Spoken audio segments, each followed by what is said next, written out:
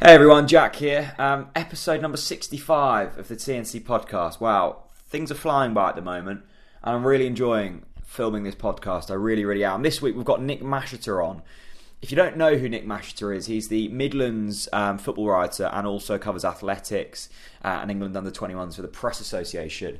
But he's a Norwich City fan, has been all his life, and over the past 18 months since I've got to know Nick and got to know what he does, he's Mr. Reliable when it comes to Norwich City. He's been absolutely on the money with everything he's said since Stuart Webber came in and Daniel Farke, this whole kind of change we've gone about at the club. So definitely get to know him on Twitter because he's a good guy to follow. This is a fascinating chat though. We spoke for well over an hour. Lots to talk about this week. You know, sort of the 18 months that Farke's been in, has it gone the way that Nick expected it to? Of course, we've got the recent form. That's now 3 wins in 3 in a week. We're up into the playoffs. We've got Ipswich to talk about, Matt Gill and Paul Lambert going there. And also the upcoming week, we've got a cup game and another important league game. So it's non-stop at Norwich City at the moment. And this hopefully is a really good episode for you to devour. It might sound a little different this week. We were filming in a brewery, which was awesome, but it was a bit noisy. So apologies if it is a bit distracting, but I think it's still good. I think you can still hear it. We put a lot of effort into the visuals this week as well, so head over to YouTube if you want to look how it looks and see what Nick looks like. That's always good. But yeah, thanks for the support. We're trying to evolve. We've had a few hiccups recently, but yeah, we're trying our very, very hardest, and I hope you guys can see that. So yeah, Nick Masheter, episode 65. Enjoy this one. Now's your chance. Hello and welcome back to episode number 65 of the TNC podcast. New settings for Talk Norwich City in Redwell Brewery this time. We've got a lot to talk about. 3 wins in 3 over the past week for Norwich City, and to join us to dissect all things Canaries is Press Association, Midlands writer and Norwich City fan in the know, Mr. Nick Masheter. How you doing, my friend? Not bad. You good? Thanks for coming down. Some say that Talk Norwich City can't organise a piss up at a brewery, but we can certainly organise a podcast at a brewery, Chris. We can, absolutely. Love Redwell. Norwich Pilsner, patterns of play. Lots to talk about. Nick, you're home. You were at the game yesterday. Good time to be home. Good time to be watching Norwich City. It is, yeah. I mean, obviously with my Midlands role, with my hat on as well, it would be remiss not to obviously send our best to Leicester City after what happened yesterday. An absolute tragedy. Yeah. Probably the darkest day in the club's history as well. And sort of the thoughts with everybody, because it's a fantastic club with a lot of great people. Obviously, we can't speculate on what's happened, but it's important to keep them in our thoughts. 100%. Yeah, and also Glenn Hoddle as well. Thoughts go out to Glenn Hoddle. But let's move to Norwich City. A win over Brentford. That's positive for Daniel Farke's men. Yeah, wasn't a classic. It's nice that they can grind it out as well as trying to be easy on the eye in earlier games. So I didn't expect it. I'm pleasantly surprised. At the end of September, I felt that if they could get through this period, this month, and still be in and around the top 6, you can get a little bit more excited about things. Pleasantly surprised, but remain cautious. I think I still feel that they can. It's not a brilliant league. It's a fairly average league, I think, which is why we're seeing. To give them their credit, not to do them too much of a disservice. Just why arguably Norwich just are up there. They're playing well. They're winning the games. They're doing what they need to do. It's not a brilliant league. A couple of defeats, you're back down to kind of mid-table. So I mean, I've said that before, and I do agree. But you look at the likes of Aston Villa, who you know very well, the likes of Stoke. They've spent a lot of money, and yet they struggled. And Norwich have almost had that issue before, haven't we? In terms of having a very valuable squad on paper, but not performing this year. Arguably, it's one of the worst sides we've had in a while. If you look at it solely on paper, but we're performing so well. Yeah, it seems to have clicked.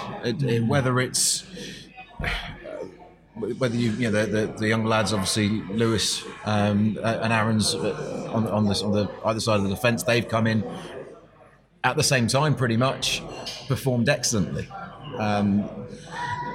Wendy has started to go through the gears a little bit more. Pookie has started off exceptionally well for something nobody would have said. Okay, right, you've got potentially a 15-goal striker out of that move. Yeah. So things have clicked. Things are working. Long may they continue, but I said we'll wait until the end of October to get too excited. Maybe we should wait until the end of May to be too excited. So. Chris, on paper, October was a tough month. We discussed it about a month ago. You know, it was Nottingham Forest, it was Aston Villa, it was Brentford. 3 tough games, 3 good teams we're up against. I think you said you'd be happy with 6 points. I said I think I'd be happy with 5 points. It's 9 points. Can you dare to dream now? I'm trying not to get carried away. I want to, but I'm trying not to. I think that we're showing all of the right signs of being a fantastic football team. I think that it will be hard to keep this momentum up. I saw at the back end of the Brentford game, and actually in the Aston Villa game, some tired legs. Daniel Farke seems to be quite stubborn in terms of his substitutions. He doesn't want to rotate it too much, and fair enough, because he's winning games of football. But when you've got youngsters on the pitch that are playing literally every minute of every game, we're going to have to rotate sooner or later. And for me, that's what we now have to do to press on and remain high up the league. Definitely. I mean, Nick, on September the 29th, you know, if you tweet something, that thought will never go. On September the 29th, you tweeted, great to see Norwich in form, but personally still cautious, as you've said. Still believe this team has the potential to go 0 for 5. Would love to be proved wrong. Still lots to be ironed out. After the past 3 games, are you a little less cautious about this Norwich side? Possibly.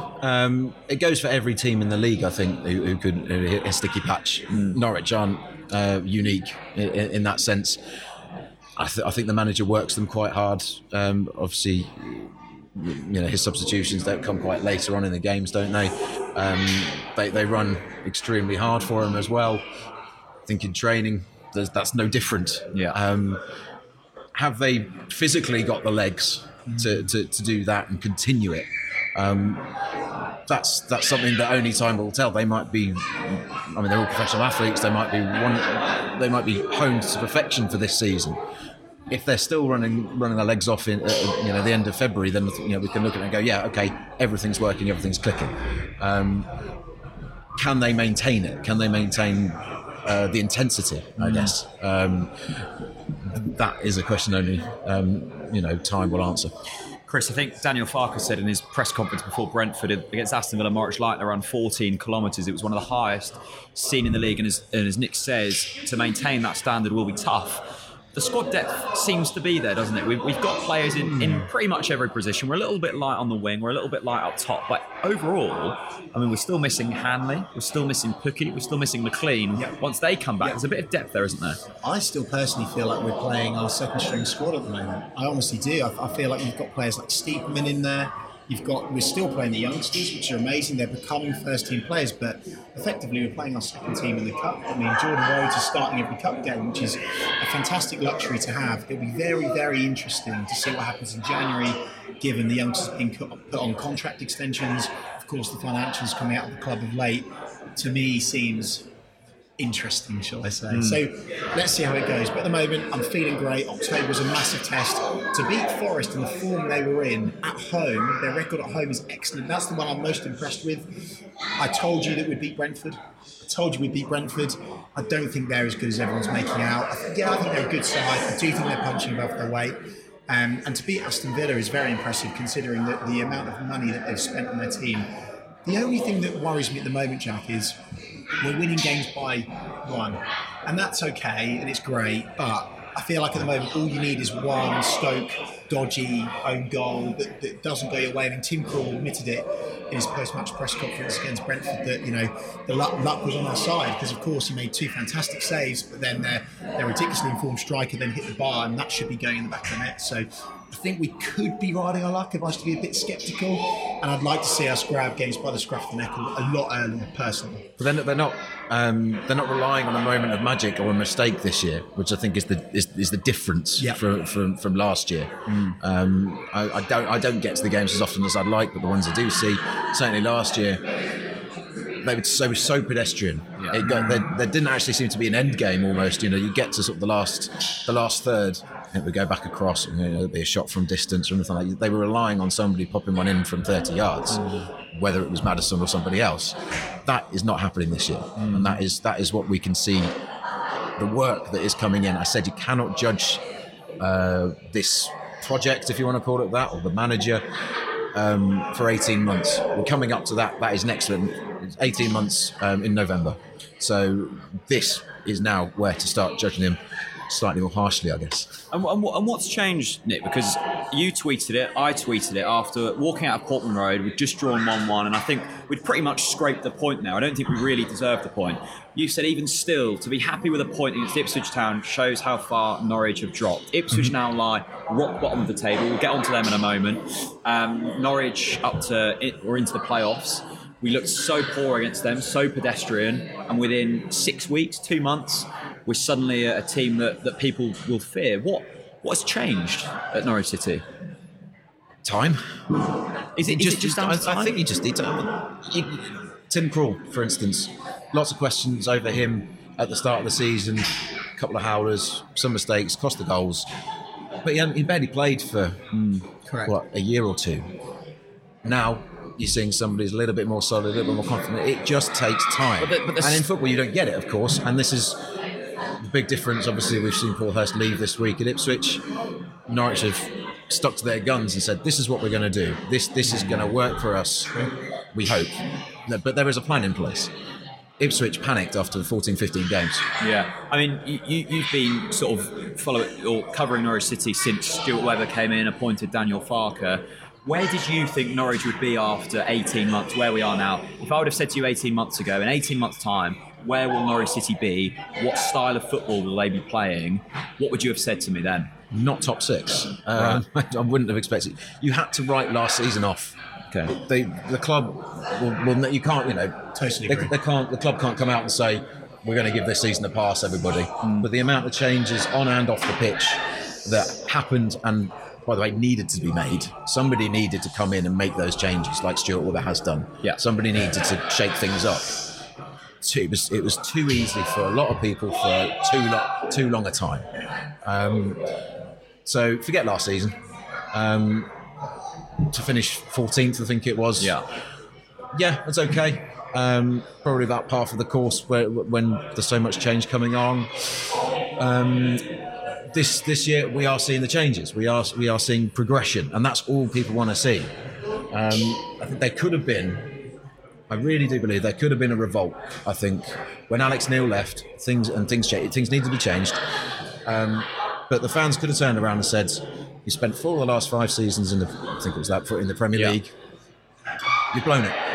You had your chance, and you really, really blew it. Yeah. Where's the money gone? Why are we now scraping around and signing players for £2,000, £3,000 a week, which they were? What have you done?" But the club did very well. They re-engaged with the press, locally especially. That was vital. Yeah. To get the message out there, to get everybody on side, you need to engage. You need to get people in the sort of the bosom, almost, so they can understand what is going on and why these changes are being made and how long it was going to take. Going back to the original question, I think if you'd said they'd be top 10, I could have sort of got on board with that and understood. Some will be disappointed with that because they should be. Arguably, I think they should still win the Premier League because they messed up. They messed up, and that's the biggest frustration for me. Yeah. What should Norwich City fans actually expect this season? Is it fair that Norwich City fans should expect to be in the playoffs this season? Because we vocalised it a lot. I say we. I expect us to be in the playoffs this season. I just feel like. But that's historic. That's historical, isn't it? That's because they're Norwich City. That's the name. That's the brand almost, isn't it? That's where we've traditionally been, either in the Premier League or flirting with the playoffs for the last 5 or 6 years, I guess. Probably since 2010, 2011, so maybe a bit longer. But now it's a different Norwich, and it has to be. It's a different Norwich now. So you can't say they're Norwich City, they deserve to be X, Y, and Z. They deserve to be here. They're going to be here. They're not. It is just a question of seeing how things develop over time, and we are seeing progress. It's more to the fact that you said there quite rightly so about writing last season off completely, and that's why I expect, not the Norwich City brand. And is there a position that you expect Norwich City to reach as a minimum this season? Can I squeeze out of you? Top 10 would be progress, wouldn't it? If you look at the way they're playing on the pitch, where they finished last season, anything above 14th would be progress. I think it's an average league. So if they can maintain it and get into the playoffs, they will have massively overachieved. And I don't think I'm going to insult anybody's intelligence at the club by saying that. Yeah, in terms of saying finishing 10th would be improvement, of course it would be. But having looked at the finances last week when the accounts were released, do you think Norwich City have that time? I'm just saying, if we're in the Championship for another season, I know I said this last year, but would we be able to still field a competitive side next year if there's no parachute payments, and another season without Premier League TV revenue? If we stayed in this league for another season, competitiveness surely then drops off a little bit. Not necessarily. I think you've got people at the club now with their heads screwed on. I don't think if you notice. They're not before. Well, not necessarily. I'm not going to name any names, of course. Wouldn't be fair. But you look at the work that Stuart Webber has done, and you have to say that they're doing the right things. If they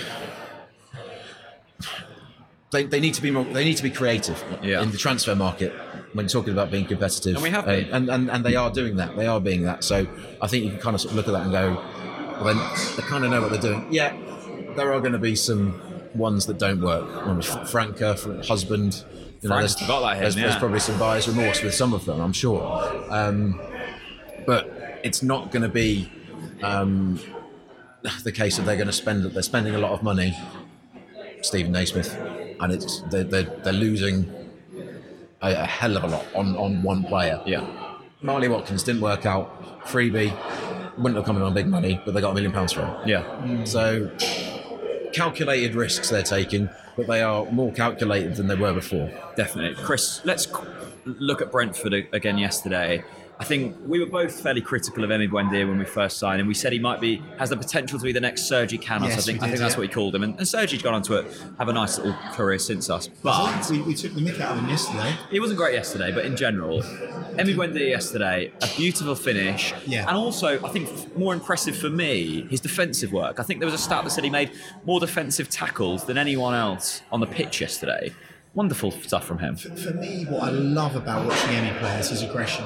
And actually, I don't think it's just Emi. I think the whole squad have instilled this aggression, this tempo, this forward momentum. And we're not just doing this slow, negative, kind of defensive way of football now. I think when you've got someone like Emi on is Daniel Farke's dream player, because he is doing the dirty work at the back as well. He is effectively, I think we said he's kind of like a second right back, because Max Aaron's bombs on as he does, and then he comes in behind very, very nicely. And his finish yesterday was exquisite. I mean, I verbally called it something else yesterday, which it was. But for me, Emi, very, very impressive. I still think he needs to keep his head down and work hard. I'm impressed that he's picked up English as quickly as he has. He's speaking some great English now, which helps. But yeah, for me, I'm just excited. There's a lot of players, and going back to your former question, Jack, I actually think that the majority of the players that are performing for us is actually the freebies, the youth. I don't think our squad is performing off the basis of paying tons of money. I think the only one that you could possibly highlight is Jordan Rhodes. I think he is delivering, and he obviously is costing us a fair buck in wages, possibly. But for me, I'm okay. I'm kind of quite optimistic with it. And so long as they continue their strategy in the transfer market in January, I think we'll be absolutely fine. But yeah, Emi Buendia has everything on paper, just like Canos. Canos had everything. But it's about applying that on a consistent basis. But arguably as well, will Emi Buendia be able to stay in this team, considering that the injuries at the moment? That's for us to debate, isn't it? I suppose Emi's one thing, Nick, but there's a certain cohesion about this squad, isn't there? I think last year, the majority of our goals came from James Maddison. This year, I think our top scorer is only on 6 goals in Teemu Pukki. So many players have scored goals this year. So many players have chipped in with assists. There's a real cohesion about the squad at the moment. Yeah, I don't want to sound like the broken record, but it is just time. It is just you can't expect things to go like that overnight and work out. You get into the stage where you can start looking at things and going, well, that's working, that's not working, let's change it a little bit in terms of the season. But the managers had 18 months to now start implanting and imprinting his ideas and his ideals. If they weren't working now, I'd be concerned. If they weren't, if there wasn't improvement, I know there's, at the start of the season there were a lot of people doubting, saying, well, he should go. We need the change. But it's working. Yeah. On paper and on the pitch, it is working at the minute. Long may that continue. So I still have my doubts, just because that's general Norfolk classic optimism of the glass half empty. Is it just that, or is there something, in the back of your mind saying something still isn't quite right, and that's why you've got that caution, or is it simply Norfolk pessimism? It's what, having watched Norwich for all my life. But say if you were neutral and and the situation was like this at Villa, you've got your journalist hat on, and this is happening there. Would you still have that feeling, or is it because you've watched Norwich for so long and you know that it? I think it's definitely with my fan hat on. Yeah. Absolutely. Although if it was at Villa, then you'd still be cautious, just given how things have gone there over the last few years. So I want it to continue. It would be wonderful. They are nowhere near ready for the Premier League. In terms of a team and the club setup as a whole. But if you did it, went down with 100 or so million quid in your back pocket, then they're not going to argue about it. So that's what Cardiff are doing right now in the Premier League, aren't they? They botched their way up, they've botched the transfer market, and now look what's happening. So, Chris, let's talk about Jordan Rhodes. He came in, I must admit, I wasn't too sure. He's done okay. Only 2 players since 2001 have missed 2 penalties in a season. Can you name them players for me? No. David Nielsen? I've got down Darren Huckabee and Wes Houhan. Okay. I remember Wes. He did that horrific chip against Preston. Oh my lord! But in terms of Rhodes, I mean, look, can I just say, right? We can talk about this whole penalty shenanigans, but it's not going to happen because Pukki's going to start and Pukki's going to bang them in. So it's not an issue. And I think that you saw the way that the squad reacted to Jordan missing that. You heard what Tim Krul said in his press conference. Half time, they say to Jordan, "You won the game for us on Tuesday night. We'll win it for you now, Sonny Jim." And that's just what happens. Everyone every now and then has an off day. If you look at Jordan Rhodes' record, you've seen the stats come out in the media this week. Isn't he up there with like some of the best players in the English league system of how many goals he scored since 2015 or something? The guy delivers goals. At the end of the day, he single-handedly won that game against Aston Villa because of the fact that he was so clinical and he used his intelligence to create that space to finish for the second goal. I'm not going to beat him up for missing a penalty because what will happen is Pukki will take penalties from now on. And Jordan Rhodes, he's not just about scoring goals, and this is why, personally, in my opinion, I would love to see him up top with Pukki. I would love it because he will create so much space for Pukki, and we saw it earlier on in the season, Jack. They're winning headers, and Jordan Rhodes is still winning headers, by the way, which just shows just how intelligent he is. I'm not going to beat him up. He had an 8 out of 10 performance yesterday, despite his penalty miss. Was it a bold move bringing Jordan Rhodes to the club? Clearly on fairly high wages for Norwich City. Hadn't really scored that many goals in the previous season. What have you made of him so far? Yeah, I think you could argue that Grant Hanley was a bold move as well. The way structured at the time, I think they probably went a little bit of above what they were probably paying a lot of players at the time when they brought Grant Hanley in. So Jordan, it wasn't a surprise, but they needed somebody who was that fox in the box, so to speak, who can win games like he did on Tuesday against Aston Villa. It's not something they necessarily had last season. As we've said, they were waiting for somebody to pop one in from 20 yards. That goal on Tuesday, the second goal, passed, when it went from one side to the other, lots of passes, and they were trying that last year, but they weren't getting in the area. Yeah. It was breaking down. Yeah. Now we see that happening, and they're getting goals out of it. And that one of the reasons will be it's because they've got Jordan Rhodes in the area. Chris, I know all of our feet are firmly on the ground, and maybe our heads are slightly in the clouds a little bit. Thumbs on beer cakes. Indeed. I'm just going to read you this stat from Norwich City numbers. The last time Norwich City betted their current tally of 27 points after 15 games was in the campaign of 2003 and 4. That year, we went on to win the title. Could we do it again this year? By the way, what a season that was. Jury, County Hall, City Hall, County Hall. Either one, a Hall. Jury, up there, Mackenzie, Huckabee. What a squad that was. Loved watching them play. Is this squad as good as that one? No. There you go. Why? No. Player for player, no. But as a team? Absolutely not. But as a team, I still don't think so. I think you look at you talk about cohesion, look at what they had as a squad, togetherness, the spine, spine that they had in 2003 for Green, Fleming, Mackay, Francis Mulrine, Roberts, Huckabee, Svensson, McKenzie. That team would beat the 2018 generation, hands down. Yeah. I think for me as well, I mean, regardless of the player talent, we talk about this word passion, we throw it around a lot. I think we're getting there. You can see this team cohesion, you can see this team work ethic coming in. I think Nick's right though. I think when you get to November, December, when the nitty gritty of the championship season comes in, and it's Tuesday, Saturday Cup, that's when you'll really be able to see whether this team has got the ethic of that team in 2003. What's your question? North. Can we dare to dream this season? I think we can dare to dream, but I think we just need to be careful. I just think we just all need to try to calm down, take it game by game, month by month even, but let's not look at that end goal yet. Let's just keep chomping at the bit, taking games away, just like Brentford. That was a banana skin. That was a massive banana skin, and we've overcome it. And let's do that game on game. One final thing, Nick, before we get into Twitter questions. Max Aarons, Todd Cantwell, Jamal Lewis. I've got another stat here. Max Aarons becomes the youngest Norwich City player to start 10 consecutive league games since Craig Bellamy in April 1998. How impressed have you been with them three that have come through the academy? It's not easy to come in and perform at that level for that long when you're that young. There will be an inevitable time where they're going to have to get taken out, whether it's all together at one time or individually for 2 games here, 2 games there, and then they're back in. They will burn out almost as well. So they've got to be a little bit careful on that respect. But you can't knock it. And I know he's obviously moved to Ipswich with Paul Lambert, but I don't think Matt Gill, the former now under 23 coach, has been given enough credit for what he has helped develop basically in the 23 system.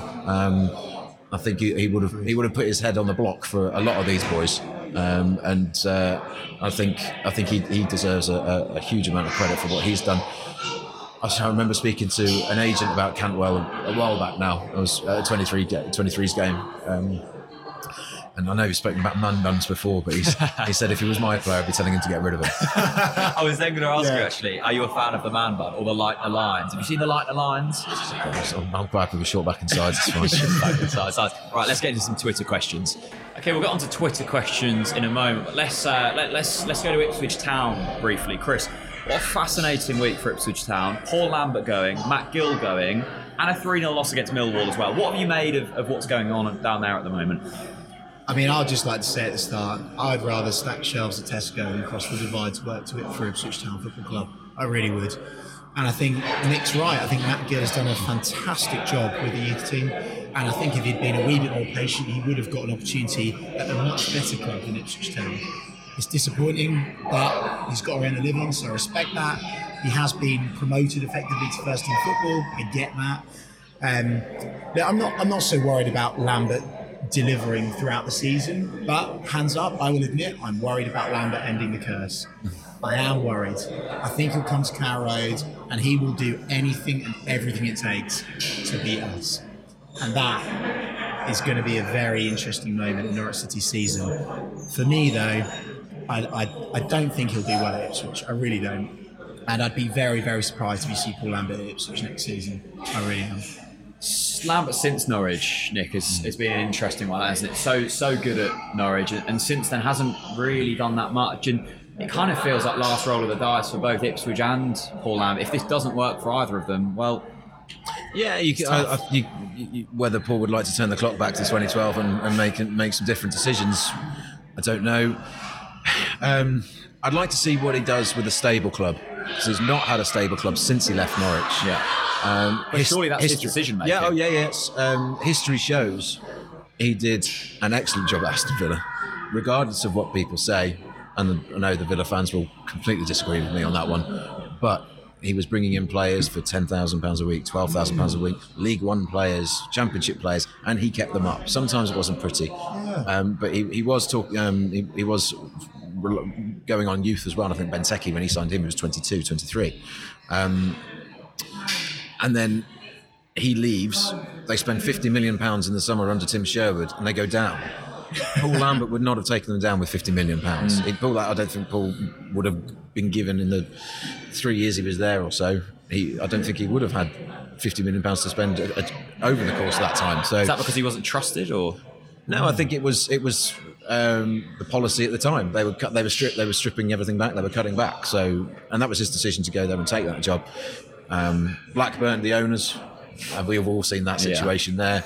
Wolves, they were changing ownership at the time as well. I think he probably would have stayed there if that wasn't the case.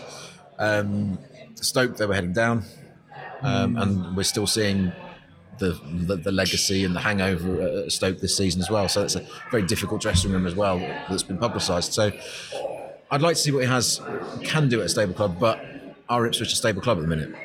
Well, no, and that's the thing, Chris. He was in the stands yesterday with Matt Gill and alongside two of his other. I love that picture, by the way, of him. What am I watching here? Well, that's the thing. What's running through his head when he's seeing his side concede 3 goals to a bottom half Championship team? I tell you exactly what's running through his head, because he's a madman. He's a brave man and a madman, and he will be thriving off of this right now. Thriving. This is a classic Paul Lambert challenge. And I think that he'll be thriving off this pressure, off this atmosphere, and he doesn't really care what the fans think.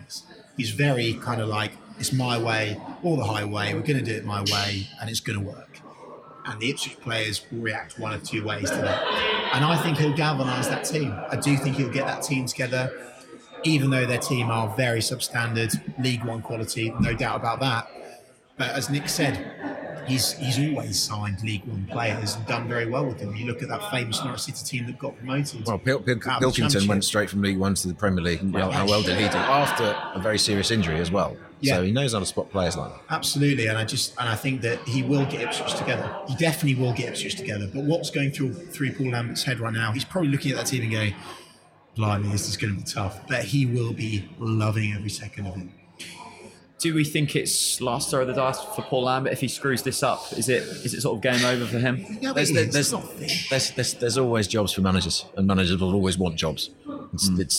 You could do as badly as you wanted to at one club, and there's every chance that you're going to get another job a little way down the road. So, not necessarily. He can only enhance things at Ipswich, obviously unless they go down. But as it stands, they're bottom. The only way in the current season is up for them. So you're right, Chris. I think you remember casting your mind back to when they went to Colchester and won 5-0.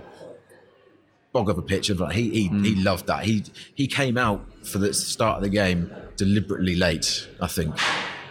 And all the attention was on him. He soaked that up, I think. And I think we haven't seen that little sort of glint in his eye, I think, if you want to call it that, for quite a long time. And I think that is one of the biggest reasons why he could succeed there.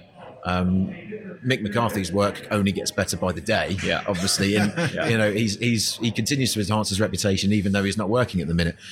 As I said before, Ipswich panicked. They wanted to try something different. I'm very surprised that Paul Hurst didn't work. I know a couple of players who played under him at Shrewsbury. I've spent time in Paul's company. He's a very, very good manager. And I wouldn't be surprised if he was being looked at by Norwich should things have gone a different way, maybe over the summer, or things not worked out last season. That would have been the same for a lot of other clubs as well. If they're looking at Paul Hurst, massively overshees with Shrewsbury last season. Will they live to regret the change? We'll see. But I think Paul Lambert can. I think Paul Lambert can make it work there. I've got to come in, Jack. The thing with Lambert is, and any team full stop, you've got to have some talent. You've got to have one standout player that you can rely on. Brentford have got it. They've got their striker. They're relying on him. You can polish a turd, but you can't polish diarrhoea. And at this current state of play, Ipswich Town are diarrhoea. It's as simple as that. Lambert has got a near on impossible job to get Ipswich going again. Can he do it? Yes, he can, but he's going to scrape it. He really is going to scrape it, because they've got honestly, do you look at a single player in their team and think they're a championship player? They've got 2 international players, haven't they? In Pilakovsky and Knudsen. Well, he's clearly not that good because he's been on their bench. Valid point. I think the only thing we do know for sure, Nick, is the derby in February is going to be a very feisty affair. He started the run, didn't he? He started the 10 years, famously. Yeah. I wouldn't put it past him to end it at all. At all, I would not put it past him. I hope he doesn't. Yeah, I've got a lot of time for him. I would like to see him succeed, but not too much at Ipswich, obviously. All right, then. Let's get on to some Twitter questions. Let's start with Willamots. Good to see Willamots back. He asks, are we gambling by not offering Daniel Farke a new contract yet? Contract runs out in the summer, I believe. Yep. Should there be a new contract on the table? What's the situation with that? I think they've just got to be prudent and pragmatic, just to sort of see where things are. I wasn't surprised at all that there was nothing signed in the summer. You need to see how things pan out. They can't leave it particularly long because there's the sort of uncertainty breeds uncertainty. Will they go into kind of the last couple of months of the season? I'd be surprised if they don't make a decision. It's a hard decision as well. It's not been an overwhelming success, but it's as it stands, it is becoming a success. So if you get to February time and they're up and around, I think that's probably going to be the time where decisions are going to have to be made. What decision? I don't know yet. Let's get to Christmas. Right now, would you offer Daniel Farke a new? True. No, I wouldn't right now. But let's get to Christmas. Really? Let's get to Christmas. I wouldn't offer it to him right now. Nick's right. Overall, it's been okay. Get to Christmas. Joe Denton asks, do you think Farke has found his starting 11? I believe bringing in Hernandez for Stiepermann, put Todd Cantwell central would be perfect for us. It seemed in that first season that Daniel wasn't overly sure what his starting 11 was. It's been a little bit more consistent this season. Are you happy with what you're seeing on the pitch in terms of that lack of change at the moment? Yeah, look, continuity is great because that will only help. I mean, we go back to the 2003-04 title-winning sides. That barely changed, didn't it? Yeah. Some of it might have been a little more luck than judgment. I wrote in the summer that Stiepermann was on the chopping block. Probably rightly so. So he's come in. Has he turned it around? Yeah, he has. In terms of sort of the performances that he's put in. So you can argue that, well, had he found it in the summer because he was going to let somebody who's performed very well this season go, or was prepared to at least. So. As I said, it can only be a good thing to have continuity. They're doing very well without some of their players that you would have said, right, these are nailed on to start. Hanley, Pukki, for instance. I think Buendia will eventually eclipse Hernandez. Really? Interesting. What makes you say that? I think he's got all the attributes. I think from what I've seen of Hernandez, and unfortunately, as I said, don't get to the games as much as I like to. From what I see, I think Hernandez can be slightly more haphazard, shall we say? Yeah. I think there might be a little bit more method to Buendia's madness. Okay. Chris, next question. Nathan Henderson. If we go up next year, so we really are jumping to if we go up next year, what players do you think would be worth keeping and possibly starting in the Prem? Nick said we're definitely not ready for the Premier League. Are there any players in that starting 11 that could make the step up? God, that's a really strange question given our current situation. I think it'll be really hard on our youngsters. I think it'll be a bit of a reality check for them because I do think the reason why they are performing exceptionally well is because we are in the Championship. I look at a player like Stiepermann and I think that in the Premier League he would easily be found out. I've kind of got a bit of a vendetta against him at the moment, to be honest with you. I think he's been great for us. Yes, I do think he's been a bit of a revelation of late. Yes, I do think he's upped his game and he deserves to be in the starting lineup. But for me, he's just too selfish on the ball. There's far too many times I watch him where it's just such an obvious pass. Yes, he's in charge of carrying the ball forwards, but I just think he makes too many mistakes. And I think for me, a player like Stiepermann would struggle in the Premier League massively. Players that would be okay in the Premier League, I think Pukki would do some damage in the Premier League. I do. I think he offers something completely different. I think he offers something that Premier League defence, wouldn't expect. Buendia, Hernandez, I think those types of players can do damage and they would be okay. Strange question though. The fullbacks at Premier League class, they will be consistent Premier League players. Yeah. Even at their young age. Yeah, there's Premier League interest in both of them. Chelsea and Arsenal are interested in Aaron's. There's other Premier League clubs sniffing around Lewis. So they will be. They are the next cab off the rank in terms of Norwich being a selling club at the minute. And just in terms of their current guys, that's where they are as it stands. Those guys will bring in 20 million quid for the club. And that's a wonderful segue. It's almost like you've done this before. Yellow's Vision asks, with so many young players making breakthroughs this season, should we fear losing several players in the next few windows if we don't go up? I feel we have to go up if we want to hold on to our young talent. It's inevitable. It's back to the cycle of not quite having to sell, Darren Eadie to keep the club afloat, but where they are, it is just inevitable. Like Norwich eclipsed Chris Martin, for instance, and Corey Smith when Norwich had just went into the stratosphere from going League One to Premier League. If Norwich had stayed in the Championship, then Chris Martin and Corey Smith would probably have had a lot longer and brighter careers at Norwich than they did have. So Norwich had traditionally, over the last 20 years at least, always been a selling club to the bigger clubs. That's not going to change unless Delia wins the lottery, or they go up. So I think you just have to get your head around it that these guys will leave, but trust in the fact that there are contingency plans and forward-thinking plans in place when they do leave. When we have investment, that's when fans can moan that we're selling players. But at the moment, we have to sell players to survive. That's the reality. How much longer Let's will just fans enjoy take them that, whilst Chris? we've got them. Well, Before frustration starts. That's a big question. Look, for me, I think everyone knows we need investment now, but we've got to make do with what we've got. And what we've got now is a very passionate Norwich City fan in charge of our football team that will do everything she can to keep us afloat. And if that means selling top talent, we're going to have to do it. But the squad depth is there. And you look at the youth ranks now coming through now, I'm really excited about seeing the next players come through. There's some fantastic players that are waiting for their opportunity, and I think we'll be fine. And there's a pathway as well. We haven't seen the sort of the conveyor belt moving to this scale for a long time. These guys do well. They can claim Angus Gunn a little bit in terms of his development, but we haven't seen it on the scaffold possibly ever. They're getting the money in, the Murphys. I mean, when was the last time? I mean, Norwich have never brought in that kind of money for their academy players. You do that, and when you're looking to attract the next lot, either getting them into like Ben Godfrey, for instance, or something like that, to say, look, you come here, you will get the chance if you are good enough, and we don't go up, or there's a change of circumstances, whatever on that, you will get the chance to move up to the next level, whether it's with us or not. So there's a massive selling point for the club and their academy at the minute. I tell you what that does as well, Jack, is it puts the experienced players on their toes as well, because they're like, well, hang on a minute, if I don't perform, Aaron's taking my place. Pinto is a living, breathing example of that.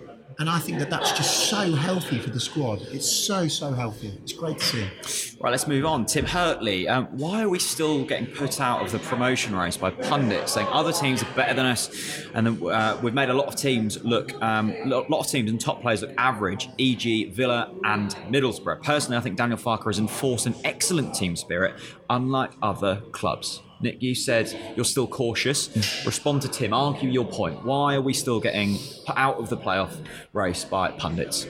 I think it's easy for pundits who don't see the club or don't see the team to kind of sort of go, well, it's Norwich. There's been a massive change over the course of the last 18 months. Of course, they're not going to last the pace.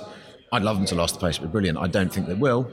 But yeah, in terms of the bigger spenders, there's always going to be, if they're not looking massively in depth. And what annoyed me so much during Norwich's time in the Premier League, when you did go on Match of the Day, there didn't really seem to be an awful lot of analysis on sort of how Norwich played and what they did. So I think it's probably to be expected that people dismiss them. I know I've appeared to dismiss them a little bit as well myself, but it would. I think they'll finish higher than bigger spending teams this season. Okay. Definitely. Will they finish in the top 6? I still don't think so. Seeing a glint in your eye, Nick, I think you're aiming really low and thinking anything more Prepare is for the a worst, real and then You everything's did that okay. yesterday with your score prediction. Yeah, I did. 1-1. 1-1. Yeah. 1-1. And then when you win, it's even better. It's even Very better. true. Ray Hicks, with January fast approaching, what position should Norwich try and strengthen in the transfer window? For me, I don't know, that's a tough one. Depends on the formation. It does depend on the formation that we play. If Farke sticks with his current formation, I think for me we need to be looking at of kind of bringing in something up front. I feel like I don't think Dennis Srebeni's got it. I'm so sorry to all the saluting Srebeni and all the Srebeni fans out there, but I just don't think he's cut out for great things at Norwich. I'm sorry. And for me, I'd quite like to bring in someone that we buy. Not a lone player, that is young, that wants to prove a point, that's hungry. But it depends on who we sell. I think we've answered this question a couple of weeks ago. It completely depends on who we sell. Look, if we get rid of Nelson Oliveira and Stephen Naismith, happy days, let's spend some money. If we don't, calm down. Because at the moment, I'm okay. I don't think we really need to, do we? Are you worried about any position in particular? I'm not. I think we can... No, not massively. There is a drain on the club's resources, as you say, with Naismith, Oliveira. By the way, I think the big black mark on Farke this season is the way that he's handled Oliveira. I think he's on around 30,000 a week. Okay. If you handle the Fulham situation differently, and we're talking a long time ago, we're talking over a year ago, you could manage to maybe patch things up. He's difficult. I think everybody knows that he can be a character, but there's a fantastic player in there. I'm not saying there's anything wrong about being passionate and difficult, so to speak, but I think he maybe needs more of an arm around the shoulder rather than a kick up the backside. So I don't think it's been handled as well as it could have been. I'm sure there'll be people inside the club might disagree with me. Is that poor man management from Farke? Yeah, I think it might be. Right. Yeah. You can't treat everybody the same. Some players might need a little kick. Others might need to kind of say, look, come on, if we can do this for me. And I don't think they've handled the Oliveira situation brilliantly. He had the opportunity to move in the summer, didn't. So you can't blame. Why was that? You can't blame the club for that. Yeah, the one thing I would question about the manager, the head coach, would be the handling of that situation, I think. It's not just that situation though, Nick. You look at the Russ Martin situation. Wes Hoolahan situation. Farke doesn't like people, he doesn't like players having too much power. That's very evident. And the younger players need to bow down to him to get their place in the team. I think Nelson Oliveira, I stand by. I definitely think there's a quality player in there. I disagree with this he's a bad egg thing. He's not a bad egg. He's just a bit lively, isn't he? I mean, we always bring this up. You look at a player like Diego Costa. The players can be passionate, they can be lively. You just need to control them in the right way. I think Nick's smashed it with that comment there. I think it's absolutely perfect. For me, how nice would it be now if we had Nelson Oliveira to play every single cup game for us? How much of a lovely luxury would that be? We obviously heard from Russ, and Russ says to me, Nelson Oliveira is the most talented player in that Norwich City squad. And for he said it on record, hasn't he? And for someone of Russ's stature and status at the football club to say that, the proof's in the pudding, He's not that said, he's not somebody who might necessarily fit into the system either now. Correct. So you have to say horses for courses. If he's not part of the manager's plans, then he's not part of the manager's plans. However you manage him, basically, that's it. Doesn't make any difference. He wouldn't have scored the goal Jordan Rhodes would have scored against Aston Villa because he wouldn't have been in that position. So you have to say that he's been proved right in terms of the team selection and what they're doing this season because he's not featuring and they're doing well. Yep. So you can't dispute that. Have the club wasted an awful lot of money on it over the course of the last year? Yes. Could it have been handled differently? Possibly. So Is that a longer term issue though for Norwich City and that potential of a new contract for Daniel Farke? He's evidently not able to handle these more powerful, slightly more of a stature about them players. If we were to get in the Premier League, and I'm definitely talking ahead of myself here, but you then get a different type of player coming in. Would Daniel Farke be able to handle them kind of players? We'd have to wait and see. I mean, so far you'd say you're right with Russell Martin as well, somebody who had a lot of history and possibly even influence, I guess, at the club. But so you have to say the evidence there of big characters, big personalities, he may have struggled with, and there is nothing wrong with having that. Football sometimes needs to have these characters. So I'm not having a go at Nelson whatsoever. He needs to. He is who he is. There's nothing wrong with that. But yeah, so you have to say on the purely based on those two, you have to question it.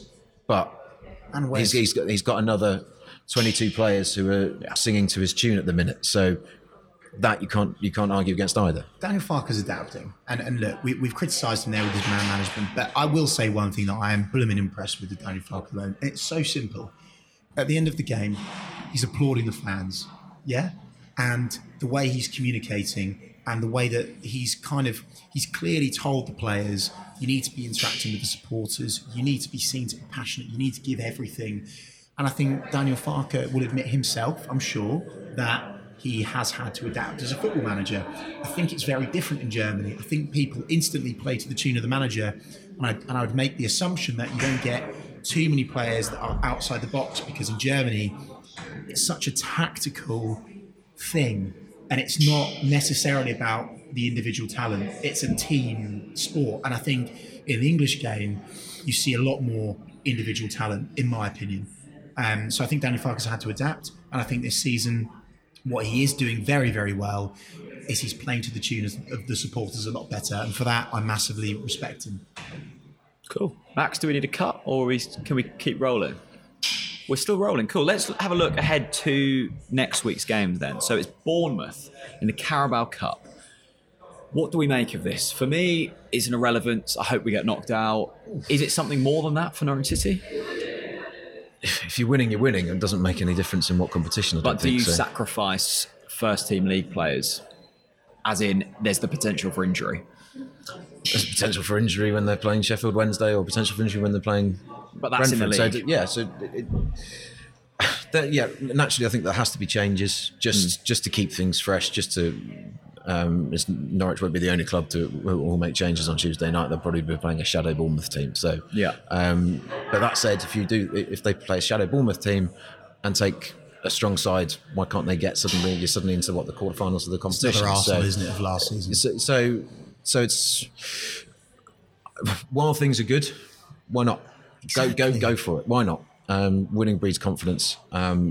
If you knock Bournemouth out, you've got another Premier League scalp.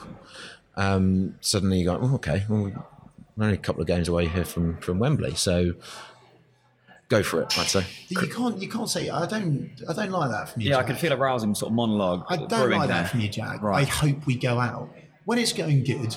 God, hope to go out when it's going good. We're Norwich City. We'll march on. Yeah. When we're in the relegation battle like Ipswich, then let's talk about wishing out the cup. At the moment, let's keep up the good vibes and long may it continue. What I will say is, Bournemouth are in tremendous form, and they look very, very potent going forwards at the moment. And I do think Norwich City will struggle against them, but I don't hope we'll go out. That's a stinker from you, Sonny G. How important is it, the cup, for clubs nowadays? We heard when the accounts were being released that the game against Arsenal and Chelsea last season was so vital with finances that it really helped us. Is the cup that important for teams though now? We've seen how many changes clubs are making. It just feels a bit of a kind of game for me. Well, it's the FA Cup as well. The FA Cup not suddenly, but has slowly morphed into kind of sort of the League Cup as well, in terms of a lot of the changes that the clubs make until they get to, the quarterfinals or the semi-finals, and you go, oh, okay, well, we've got a chance of winning this now. So, if a cup run, we always hear about how a cup run lifts the area, lifts the club financially as well. It'll help. So, I think, of course. I mean, if the figures show You can't dispute the black and white figures if it's going to lift finances and lift the club. So, of course, it's important, and I think it will only help kind of sort of the development and the bond as well. The club have pulled themselves back from the brink almost of open revolt. I think it could have gone a completely different way. Were we that close? Were we on the brink? I can only speak for myself, but I mean, I wasn't going to start, throwing wheelie bins down St Stephen's or anything like that. But that was last night. I was like, and I've said it before, they blew it, and to go on a cup run, well, it can only help and solidify that bond and strengthen what they have together, and that's come back. I think they hadn't lost it completely. Don't get me wrong. I'm not saying that everybody was massively unhappy. They bought into what they were doing because the club engaged it. The club did exceptionally well to sell the vision, basically, and which they needed to do. The cup runs and historical moments. You're competing around the mid-table, which Norwich might be in mid-December when they've got a quarter-final coming up or something like that. Yeah. Those moments of what you remember as well. It's the Wembley, Cardiff. I was at Crewe in 2004. I was at Sunderland the couple of nights before that. I was at Portsmouth. That's what I remember. The cup last season is what held the fans together. Absolutely. It was also what screwed up the league form as well.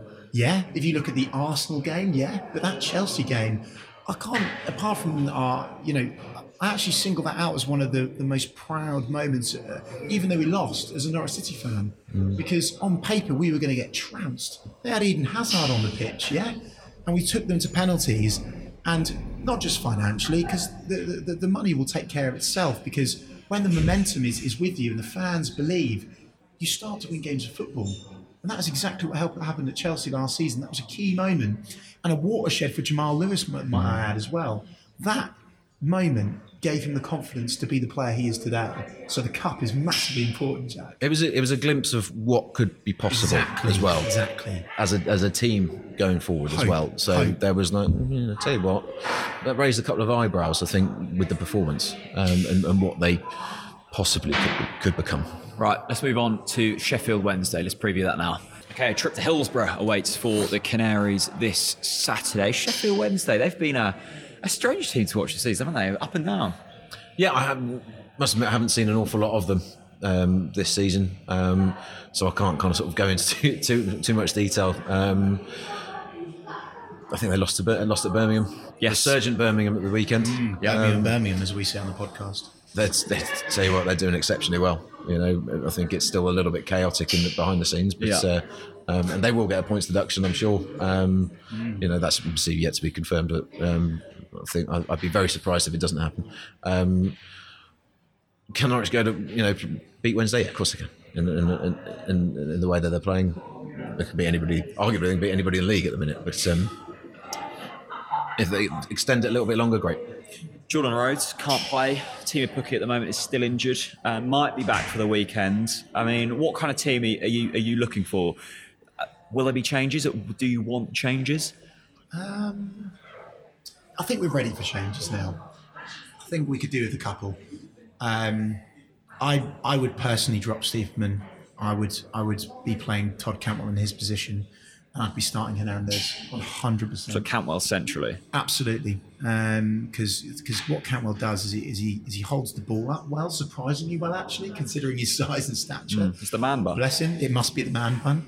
Actually, that must be a disadvantage because surely you could grapple hold of a man bun, couldn't you? Possibly. But anyway, yes, I would play Todd centrally. Going forwards, though, it's anyone's guess, isn't it? Who would you start up front?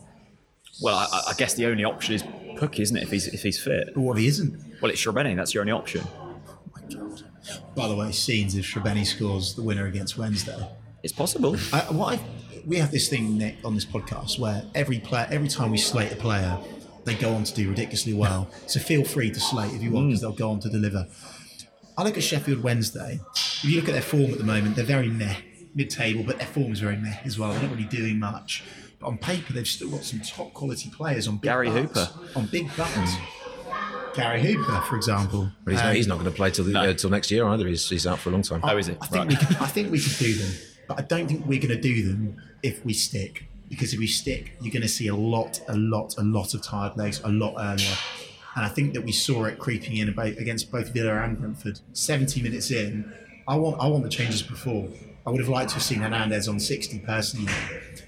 We'll see. What is it with substitutions, Daniel Farke? He doesn't seem to like to make them. That's what I've seen. Or we being harsh. If they're getting the results without making these substitutions at half time or 60 minutes. But long term, will that hinder us? Yeah, it's open-ended at the minute, isn't it? You know, it'll be one with you can make wonderfully well with hindsight, and say, oh well, if they'd maybe rotated a little bit, they could have eked a little bit more out. So if it works, it works, and you can't criticise the recent form. If he starts making them and it doesn't work, True. Whatever decision you make, there's always going to be a counter argument to suggest otherwise. He's almost in a no-win situation because regardless of what he does, there's always people going to go, well, you know what? Maybe you could have done it that way. Maybe you could have done it that way. So, I just want it to be easy for us because Norwich fans are being made to sweat at the moment, aren't they? We always are. Yeah, but it's getting to 80 minutes and we're like, we wanted Hernandez 20 minutes ago at least. I would like Danny Farke to help my. They never seemed massively under duress yesterday, though. I didn't think. True. Morpay should have scored. I was sitting in the river end for the first time in about 20 years yesterday. I wondered why it was a bit lively in there. It was a horror miss. Yeah. It's one that's going to go down on a Christmas blooper reel. Yeah. A couple of great saves by Krul though. Give him his credit, Nick.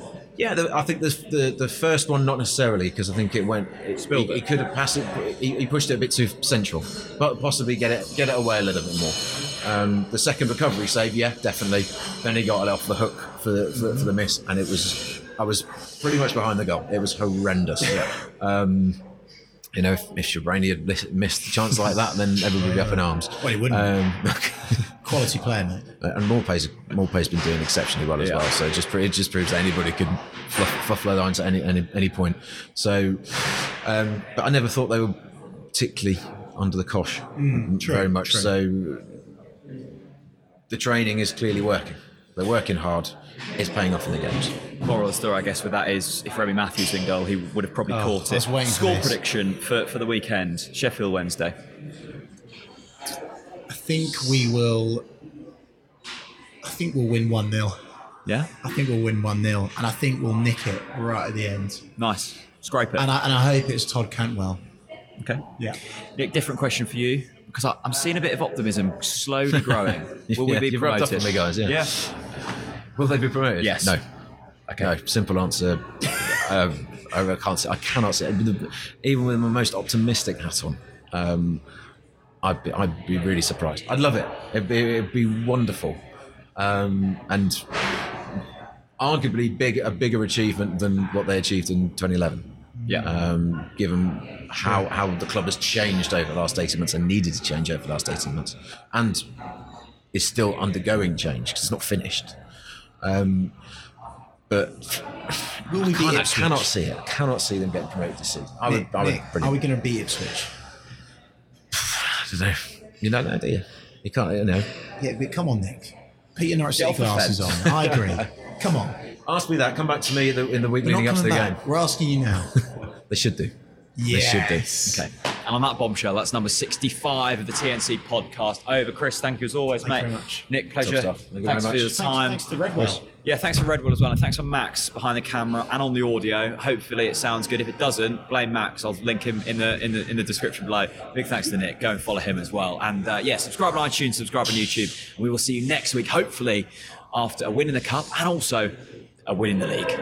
See you later.